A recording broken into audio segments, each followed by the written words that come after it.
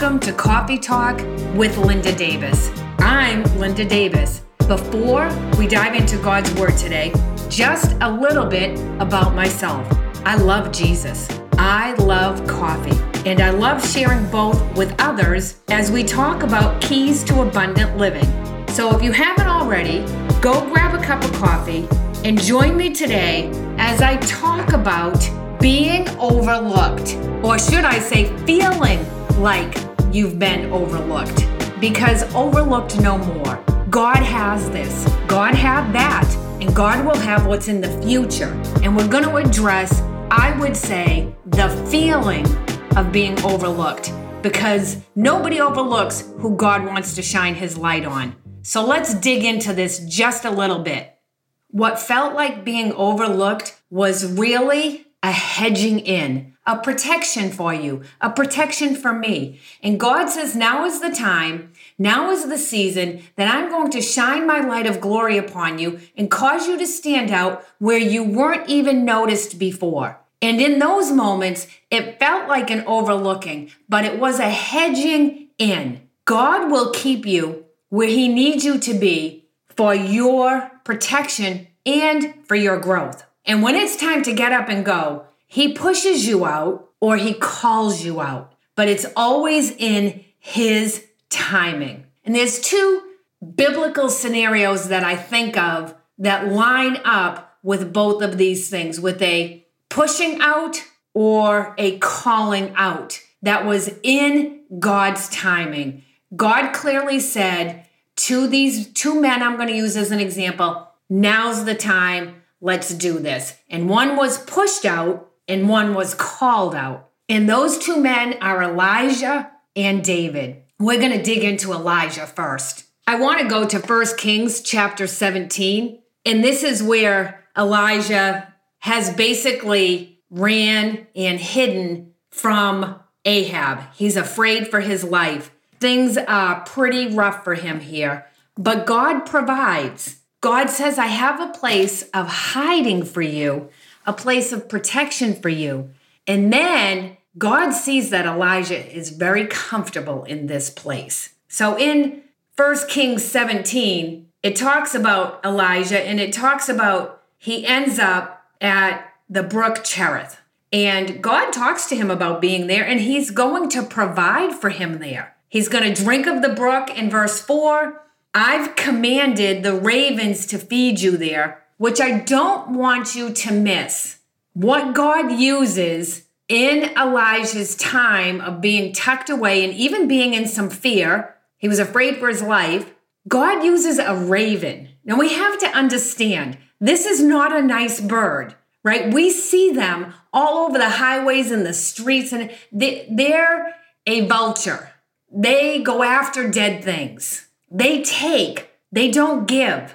But yet God commands these ravens, these vultures, takers by nature, to give to Elijah. And if he can command the raven to provide for us in a season of hedging in, then he most certainly can use anything he wants to feed us in a season where he has us in a hedging in, and it may look like an overlooking, it may feel like that, but it's a season of protection. And maybe it's something we didn't expect. Maybe he's using the most unlikely source, the most likely unlikely resource to provide for us in a momentary season. Because really being at the brook is a momentary season for Elijah.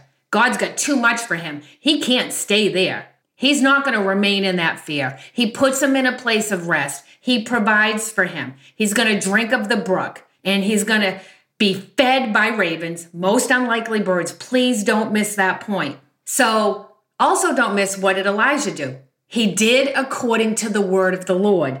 God has direction for us. Even in our rough seasons, even in our seasons of feeling like we're tucked away, God still has direction for us. He ordains our steps. We plan our ways, but he dictates our steps, and we obey. So, verse 5, Elijah did according to the word of the Lord, and he dwelt by the brook Cherith east of the Jordan, and the ravens obeyed, by the way. They brought him bread and flesh in the morning and bread and flesh in the evening, and he drank of the brook. This is the verse I don't want you to miss. 1 Kings 17:7. After a while, the brook dried up. Even though Elijah was in obedience, at some point the brook dried up. So obeying God doesn't mean the brook won't dry up. It means your time is done. When it gets to a place where you're starving, right? He had to dry the brook up. He had to make Elijah thirst for something else. And sometimes in those seasons, it gets pretty ugly for us. And we come to this place of finally being like, okay, I've obeyed you. I'm here in this place. And so I don't understand. Since I obeyed you, I came to where you told me to come, where you told me to be, but yet it's miserable. Maybe it was good momentarily. It was good in the beginning. It was great, right? It was enjoyable. It felt good. You're kind of on a high. And then God's doing and done what he did in you, and your time there is up. So he has to make it miserable enough for you to leave. So sometime later, the brook dried up. Why? Because of a drought that God had brought. And Elijah was living in obedience. He was walking in obedience. But yet the brook dried up because God needed Elijah to be in the next place. And he probably never would have left that brook had it not gotten ugly. Had he not gotten thirsty, had he not gotten hungry. Powerful, very powerful right there. And this is something that's a really neat thought to ponder. And we're going to read it. We're going to get to it reading. But when Cherith dries up for us, when God dries up the brook, he has already prepared a Zarephath that's waiting on you. And that really lines up, now that I think about it, with a few of my most recent podcasts where I really saw God showing me he's gone before us. He's prepared the place that we're going to. And then he comes back and he walks with us to that place. This is what's going on here for Elijah. Like God already has a place for him that he needs him to be.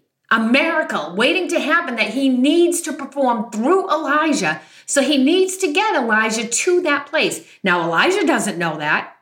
Elijah doesn't know what's waiting on him. But God makes things so bad at the comfortable brook that Elijah's thirsty and he's hungry and he's going to obey the next instruction that God gives him. God tells Elijah, arise and go to Zarephath, which belongs to Sidon, and dwell there. And he even goes on to say, and this is in verse 9, behold, I have commanded a widow there to provide for you. He's basically saying, he's telling him where to go, and he's telling him, I already have arranged some stuff for you there. Like it's already waiting there on you if you will just get up and go. Now, don't miss also that Elijah had his choices here. He didn't have to get up and go. He could have stayed in that place, and how terrible could that have gotten for him? He will never know. We will never know because he got up and went. And even it wasn't a small journey for Elijah to get up and go. He rose, in verse 10, he obeys. So he arose and went to Zarephath. Okay, Zarephath was 100 miles away from where Elijah was. So he walks. It's not like us jumping in our car and driving down the road 100 miles. We would probably even think driving 100 miles was a lot to ask. But Elijah's going to walk this 100 miles, which I don't even know how long that would take. So even when we've been in the place and the brook dries up and God's pushing us out, he's really almost brought us to the place of giving us no other choice. There's still a journey to get to where he has prepared for us. We still got to walk 100 miles in the hot sun, in the dirt, because that's what Elijah did. Nothing's easy, but there is overflow and there is blessing and there is God's glory when we walk in obedience. But I think we expect some things to be easy, and they are just not going to be easy. But this is the most amazing thing. Elijah is going to be a vessel for a miracle in Zarephath. He's going to answer somebody else's prayer. So our brook drying up, even that time of us being hidden in that place, and then our brook drying up and God pushing us out, it's for somebody else's miracle. It's God saying, I need you to be so refined that you're willing to walk 100 miles in equivalent to the Texas heat just out of obedience. Will you do that for me to provide a miracle in the new place for someone else? What are we bringing to the new place? What are we carrying to the new place? What miracle do we have for that person that's going to be waiting for us in our Zarephath, that we're going to change their whole world? We're going to renew their life. There's always purpose in our brook drying up, right? If you're familiar with the story, of course, Elijah is going to come to a widow that has a significant need. She's basically getting ready for her and her son to die. That's powerful. Verse 10, he arises and he goes. When he came to the gate of the city, behold, a widow was there gathering sticks.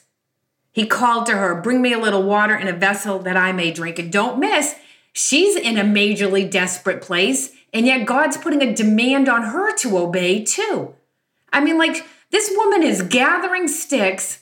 She's down to her last bit of flour and oil, right? She's going to make a fire. She's going to bake the last bit of bread she has, and her son are going to eat and die. And now God puts a demand on her for obedience.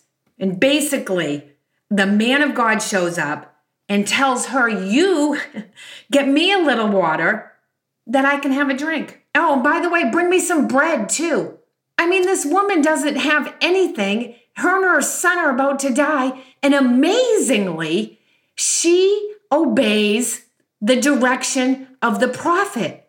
Powerful. So powerful to me. And she responds, as the Lord your God lives, I have not a loaf baked, but only a handful of meal in the jar and a little oil in the bottle. See, I am gathering 2 sticks that I may go in and bake it for me and my son, that we may eat it and die. And Elijah, by the way, who has just come out of a season of God completely providing for him through the ravens, through the unlikely source, that he responds to her, fear not, because he knows God has brought him to her. So he's done that with purpose. Fear not, go and do as you have said, but make a little cake of it first and bring it to me. And afterward, prepare some for yourself and your son. And the word of the Lord comes forth too. For thus says the Lord God of Israel, the jar of meal shall not waste away, or the bottle of oil fail until the day that the Lord sends rain on the earth. Again, we're in another situation where it doesn't make sense, but do it. It doesn't make sense, but do it. I mean, can we say that over and over? It doesn't make sense, but do it. It didn't make sense that the ravens would be the ones to feed Elijah, but they were. Now, it doesn't make sense for this widow to first make a cake for some guy, basically, that shows up and says, hey, I'm thirsty and hungry. Doesn't make sense, but this is the word of the Lord. Will you do it? Will you be in obedience? Verse 15, she did as Elijah said, and she and he and her household ate for many days. The jar of meal was not spent, nor did the bottle of oil fail, according to the word which the Lord spoke through Elijah.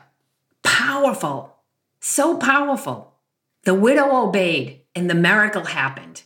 And I'll say this too, Elijah was the first step of obedience by leaving the brook.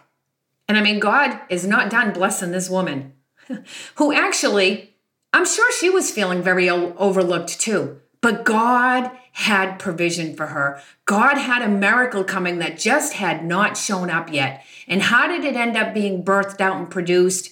By 2 different people's obedience, Elijah's obedience, and then also the widow's obedience. Because then, now her son actually gets very sick. Down in verse 17, the son of the woman, the mistress of the house, became sick. And his sickness was so severe that was no breath left in him. And now she's getting upset. And we've all done this. And she's like, what have you done, man of God? I don't understand. You've come to me and you call my sin to remembrance and you slay my son, right? She's thinking this is punishment.